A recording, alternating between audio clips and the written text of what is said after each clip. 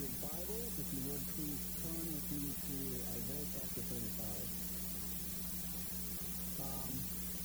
And as a brief reminder of what we went through last week, chapter 34 and 35 kind of are... It's now on. Thanks, Vince. Anyway, so talking about what we talked about 2 weeks ago, we started with chapter 34, and chapter 34 and 35 kind of are the end of what we've been going through when it comes to God and judgment and the nations and all of these things. And last week, or 2 weeks ago, I should say, we saw that in particular. We saw how God in chapter 34 is going to judge the nations. And it was a horrific judgment. We saw how the Lord's sword is going to be saturated in the blood and in the fat and all of this. And it was a terrible word in a way because it shows just how damning, really, judgment is and just how damning sin is. And so that was what the whole chapter was about. It was just about this judgment which is to come. But thankfully, we now have chapter 35. And chapter 35 is in a way, the opposite side of the coin, where we're going to see, okay, what else is there? Is there anything else, or is it just what we've experienced in chapter 34? And so going to our maps real quick. And the reason why we're going to go into our maps, too, next week, it's going to be important for the maps. If anyone's read ahead in Isaiah, they know that we're coming up to no longer poetry and prophetic utterances, but a brief instance in history for the next few chapters, where we're going to see exactly what happened with Assyria. We're going to talk about how all the devastation that they bring. So it's going to be important that we remember kind of in a way some of this stuff. So we have Assyria up here who's been conquering everybody, all of their powers extending across the known world at the time. We go to the next map to see exactly how they did it, just going each direction, north, south, east, and west. It was kind of incredible, really, what they did. And then we have the next map. And we have Israel up here and Judah down here with Jerusalem right here. Next week, when we talk about what Assyria is doing, Israel will have already been destroyed by Assyria, so they're no more. It's basically just the Judeans down here that are continuing the line of David. And we're going to see, okay, what happens, though, with this Assyria invasion. They're actually going to be coming from the south, in a way, as we'll talk about next week. So, all right, so that's where we're at, and then today, again, we're talking about, though, the opposite side of judgment. So starting with verse 1 of chapter 35. The wilderness and the dry land shall be glad. The desert shall rejoice and blossom like the crocus. It shall blossom abundantly and rejoice with joy and singing. The glory of Lebanon shall be given to it, the majesty of Carmel and Sharon. They shall see the glory of the Lord, the majesty of our God. Strengthen the weak hands and make firm the feeble knees. Say to those who have an anxious heart, be strong, fear not. Behold, your God will come with vengeance, with the recompense of God. He will come and save you. So as we talked about, Isaiah continues the motif from the previous chapter. We saw how the land would become a wilderness in chapter 34 via the desolation of the judgment. Yet now, a new thought comes into mind. We find that the same wilderness, the same dry land will be glad. Indeed, where once the desert was full of sorrow, now there is rejoicing as flora blossoms in the once barren landscape. Yet it isn't just some blossom or flowers here and there. No, it is an abundance of life coming from this barren place. That the glory of Lebanon and the majesty of Carmel and Sharon are given is to show the significance. As Lebanon was known for its lofty cedars, and Carmel was known for the plain of Sharon.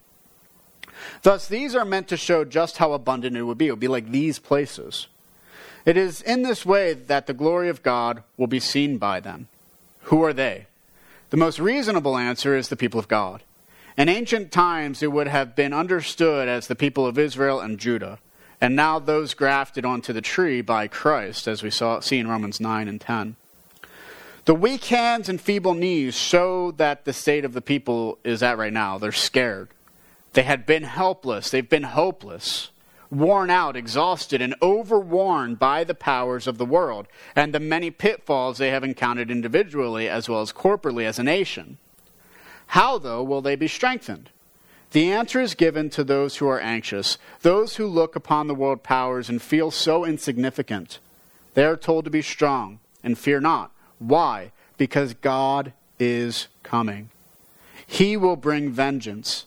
Though you struggle, and though the darkness rises against the people, God will bring justice for them.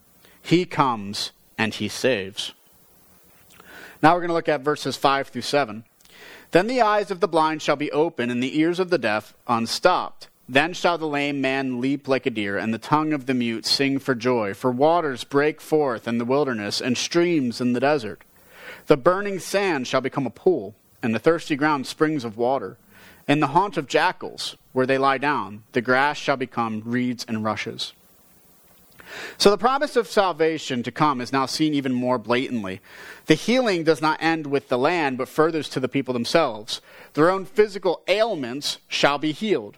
Those whose eyes were blind will now be able to see, and the deaf will be able to hear.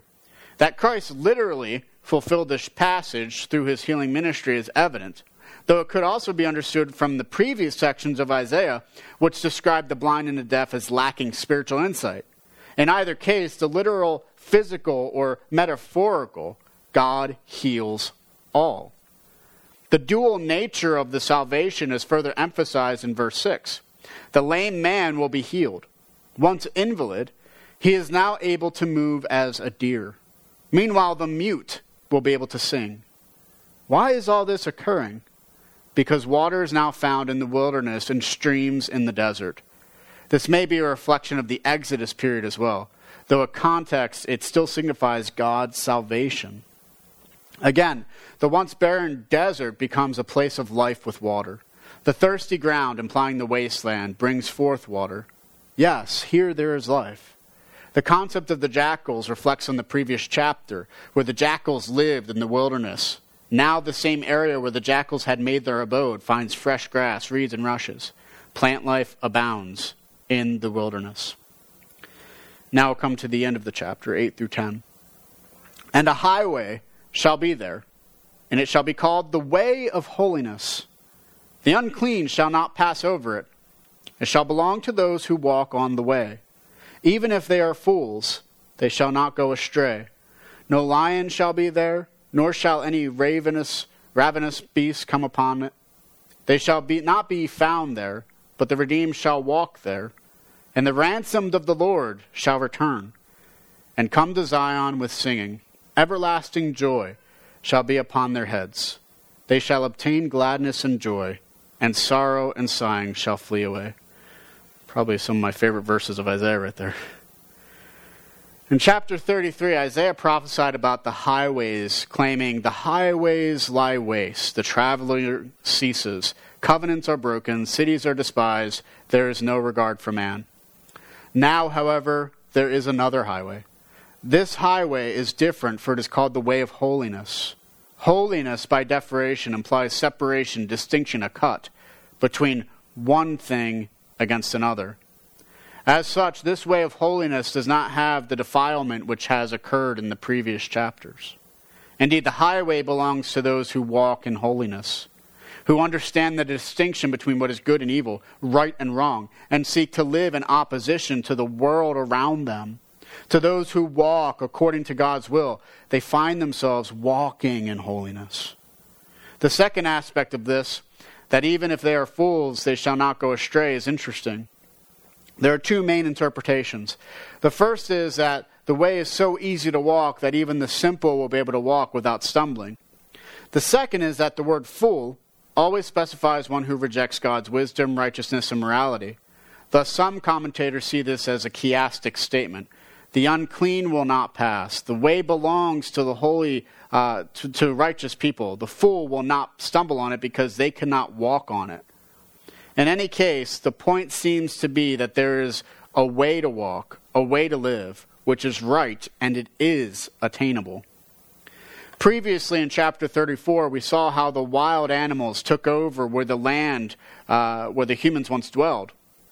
Now, however, the wild animals, which were a threat to humanity, are no longer there. Despite the land being depicted as a perfect place for such predators, no such predator will harass or attack those who are redeemed. Indeed, the redeemed have safety and assurance as they travel. The question of the day is, where does the highway ultimately lead? As it is, roads do go from one place to another. Here it is no different. And here we find the answer to the question. The ransomed of the Lord have traveled the highway, and they return to Zion, to Jerusalem, the place where God and man mingle together in peace. They do so not as a hopeless people, but with shouts of joy and acclamation over what their God has accomplished in their redemption. Indeed, despite the destruction of the previous chapter, we find the redeemed, those who have escaped the judgment, have no fear, no sorrow, no misery. Instead, they have obtained the opposite, gladness, joy, indeed everlasting joy. It is not based upon what they have accomplished, but everything God has done in order to bring his people back home. He has secured a way of holiness, a way of righteousness, that none would be able to take away. And in the safety and assurance of this salvation, God's people return to his presence in peace. So the main point of this chapter is to show the opposite side of the proverbial coin. In the previous chapter, we saw the judgment of God coming upon sinful people. In this chapter, however, we see God's grace and his mercy. Despite the judgment, God still saves. Despite what the people may even deserve, God has ransomed them and brought them back to himself. This has repercussions not only for them, but the awesome salvation affects all things, both spiritual and physical, as the people rejoice in the strength, majesty, glory, and salvation of their God. If there was any cause to rejoice, it would be in this message from Isaiah. In 2 chapters, Isaiah has managed to bring us to the absolute darkness just to bathe us in eternal light. Last chapter, we saw how sinful humanity deserved judgment. In this chapter, we see how redemption is still possible despite who we are. This, in all truth, is the reality of our situation when it comes to humanity. We are truly sinful, truly guilty, and truly worthy of being dispossessed from the reality which God has granted to us. We have truly accomplished great evils, and we have all fallen short of the standard of God's glory. So yes, the judgment for such a people as us is certainly reasonable in light of our darkness. Yet that is not the end of the story. It is often claimed that the Bible is a dark book. And if we were to take only the previous chapter and ignore the one we have seen today, then we would all agree. Yet the Bible is not dark. No, the Bible is honest. It is truth. It presents humanity as we really are in our failings. It is a witness to each of us. The witness, however, does not end with our darkness. Instead, it draws us also into the indescribable, the one from whom all good things flow, the source of all that is good. Yes, it brings us into the light of God. We are reminded that though we are creatures who are broken, it is possible for us to be healed. It is possible for us to be changed. It is possible for us to be redeemed. In today's text, the redemption of the world and the restoration of God's people is highlighted. Despite the onslaught, there is a redemption which takes place by God's grace. We notice it is not the people who have accomplished this. We have not accomplished this. We are dark, twisted, broken individuals who live in broken societies and family constructs. No, the reality is we could not make our own highway of holiness because we are so easily swayed by the powers of darkness. It requires another for such a highway to be made, a highway which leads directly into the presence of God Almighty, a highway which those who walk are protected from the onslaught of the world. This onslaught of the world is not just the physical elements. Yes, Isaiah describes it in such a way with wild animals which roam. Even more, though, is the protection against that which is untruth. That which would tell us that this is the way to God and therefore goodness. It is protection against the wiles of the world which seeks to undermine the God of all. He has created this safe passage. He has accomplished it apart from us. He has done it himself to provide for his people a way home again. Thus, we come full circle in Isaiah. For just as Isaiah stood before the holy throne of God in chapter 6, and just as he recognized to his utter horror that he was a sinful man among a sinful people, and just as he saw his existence being melted away before the holiness of God, so God redeems him and purifies Isaiah. So it is with all those who would seek God and place their faith in him. Such a faith is not blind to Isaiah, and neither is it blind to us. It recognizes the great power of the God who has given us so much. It sees and trusts in what it sees. It is not a leap into the dark. It is a leap into the ever-present arms of one who is capable of carrying us all the way home, who can teach us holiness, what is good, what is different, what is better than what we could have ever accomplished on our own. When we consider this redemption, it is something profound. Isaiah describes it in such a poetic way, probably because he can't describe it any other way. It is full of redemption, a full restoration for those who would walk the path of righteousness set forth by God. Yet what we notice is that without God, no such path exists. In other words, the foundational element is not us, but God. He is the one who provides the road. He is the one who provides the righteousness, the holiness, and he provides the eternal city of peace, which we dwell forever with him. He provides nothing less than himself in order to bring this whole plan of redemption to pass. In this, we can hear the echoes of Christ. We consider the passage in John 1. In the beginning was the Word, and the Word was with God, and the Word was God. He was in the beginning with God. All things were made through him, and without him there was not anything made that was made. In him was life, and the life was the light of men. The light shines in the darkness, and the darkness has not overcome it. There was a man sent from God, whose name was John, and he came as a witness, to bear witness about the light, that all might believe through him. He was not the light, but came to bear witness about the light. The true light, which gives light to everyone, was coming into the world. He was in the world, and the world was made through him, yet the world did not know him. He came to his own, and his own people did not receive him. But to all who did receive him, who believed in his name, he gave the right to become children of God, who were born not of blood, nor of the will of the flesh, nor of the will of man, but of God. And the Word became flesh, and dwelt among us, and we have seen his glory, glory as of only the Son from the Father, full of grace and truth. John bore witness about him and cried out, "This was he of whom I said, 'He who comes after me ranks before me because he was before me.' For from his fullness we have all received grace upon grace. For the law was given through Moses. Grace and truth came through Jesus Christ. No one has ever seen God, the only God who is at the Father's side. He has made himself known."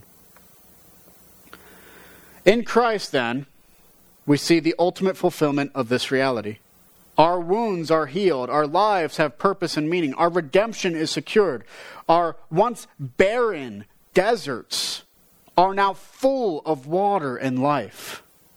It is not anything we have done, but the one in whom we have grace upon grace. The one who has brought glory down to us. As such, let us consider the truth of what Isaiah has proclaimed. We deserve the previous chapter, but by God's grace we can have what we find today.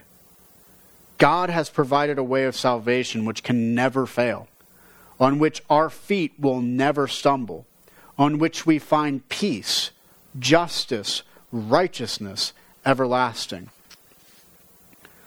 Let us rejoice then that such a way has been made through Jesus Christ. Let us rejoice knowing that our sins can be forgiven. Let us rejoice in knowing that redemption is ours. Yes, let us rejoice in knowing our sin is forgiven. Our debts have been paid, and we are now declared children of the eternal kingdom of peace with our God. The wounds of the world will not keep us. The darkness of the world will not overwhelm us. The light of God guides us now and forevermore through this great salvation.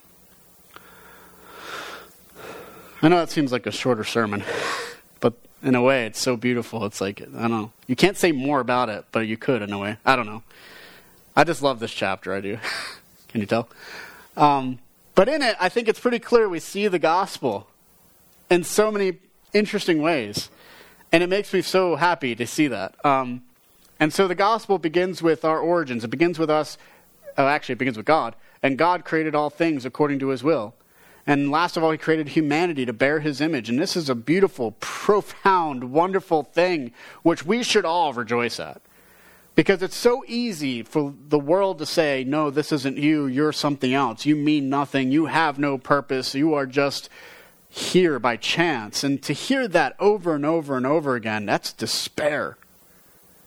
But this, what the Bible tells us about who we are, being made in the image of God, and that we have a purpose because of that, that's a far greater news and story than what the world tells us about who we are. But of course, with that comes the problem, because if we are truly made in the image of God, then how come there's so much darkness in this world? And it has to do with the fact that we are sinners. We chose to sin. Adam and Eve started it, but we continue it. And we see that in our world today, as we see truths being distorted for the sake of power. We see how even we are willing, in our time, to trade the gospel of Jesus Christ, which heals us of all of our sins, and then take it and twist it for the sake of social power, which is what we're seeing today in so many churches, so many congregations, who are forcing us to adopt an ideology, a way of justice, which is so foreign to the gospel of Jesus Christ, in which all people find salvation. How dark are we that we would be willing to distort the truth of God for the sake of what we believe is right, instead of simply humbly coming to the reality of who God is, as he has revealed himself through Jesus? It takes wickedness, sinfulness, to distort such truth. And here we are in the middle of it. We are in the midst of a time of great sinfulness in which truth itself is being destroyed. And if you were to question, okay, the last chapter, chapter 34, and why humanity deserves judgment, look at the world today. It's no different. We deserve judgment because we are sinners. Because we take truth and we break it. Because we sin in our darkness. We lie, we cheat, we steal, and we justify our lying and cheating and stealing in any way that we can, instead of saying, I'm a sinner who's in need of grace. But, despite that, despite what we see, we have today's chapter. God has made a way for us to know truth, for us to know justice and righteousness and what is good and holiness. And he has done it through his Son, Jesus Christ, who lived, died, and rose again in time, space, history, and flesh. The way. And it's amazing that they say the way here in Isaiah. And do you know what the first Christians called following after Jesus in Acts? The way. The way. And you see this connection with what Isaiah is saying. This is it. That's who he was talking about. He was talking about a time when we would be able to have a way to God. And it's in Jesus. And all of the things that we thought was destroyed. I mean, think about it so even more so. You know, the disciples, when Jesus died on the cross, they were in a dark time. They thought it was the end. They thought it was chapter 34. Judgment, darkness, barrenness, no light anymore. It's gone. It's been extinguished. Little did they know that despite the barrenness of the previous chapter, chapter 35 comes and there's light again. So it is with Jesus. His dead body in the ground, bursting with life that overflows onto us. And it's incredible. I say it's indescribable in today's sermon because how do you describe it with the words that we have? We try our best. But it's so much greater than we can even say. And it's the truth. And it's the truth not just for this race or this people or that people or this gender or that gender. It's the truth for everyone. And it's the reality of God himself, which we humbly come to, we embrace, and we are changed because of it. Now the question is, where does it lead? Well, if we continue in darkness, the only way we're going to fall is into a pit, into darkness itself. But if we follow light, if we follow the way that God has declared to us through his Son Jesus Christ, through the prophets, his law, all the wisdom he has given to us, we're going to find something incredible. Something that is beyond measure. Something that, if we could hold it in our hands for just a second, we'd be fulfilled. The glory of God himself. That's where we're heading. That's what we get to receive. That's what Isaiah is talking about. And that's what we do receive in Jesus. So, I get that we live in a time that's just really weird. I get that we live in a time where we're having to make really hard decisions as a congregation, as individuals, as truth itself is truly being distorted all around us, whether it has to do with human biology or it has to do with the fact that we keep justifying sins. I get it. It's really hard right now, in a way. But let's not lose any hope in the fact that Christ has come.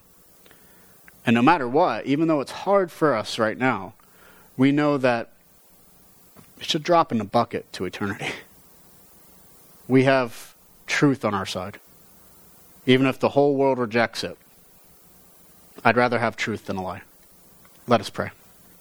Father, as we continue forward in this faith, in this way of holiness, we ask, Lord, that you would give us wisdom and strength to overcome this dark world. And Lord, we know that it's possible because you have provided the way for us to overcome. And it's not through our own strength, but it is through your Son, Jesus Christ, in whom we place our faith. He is the way. He is the truth. He is indeed the life.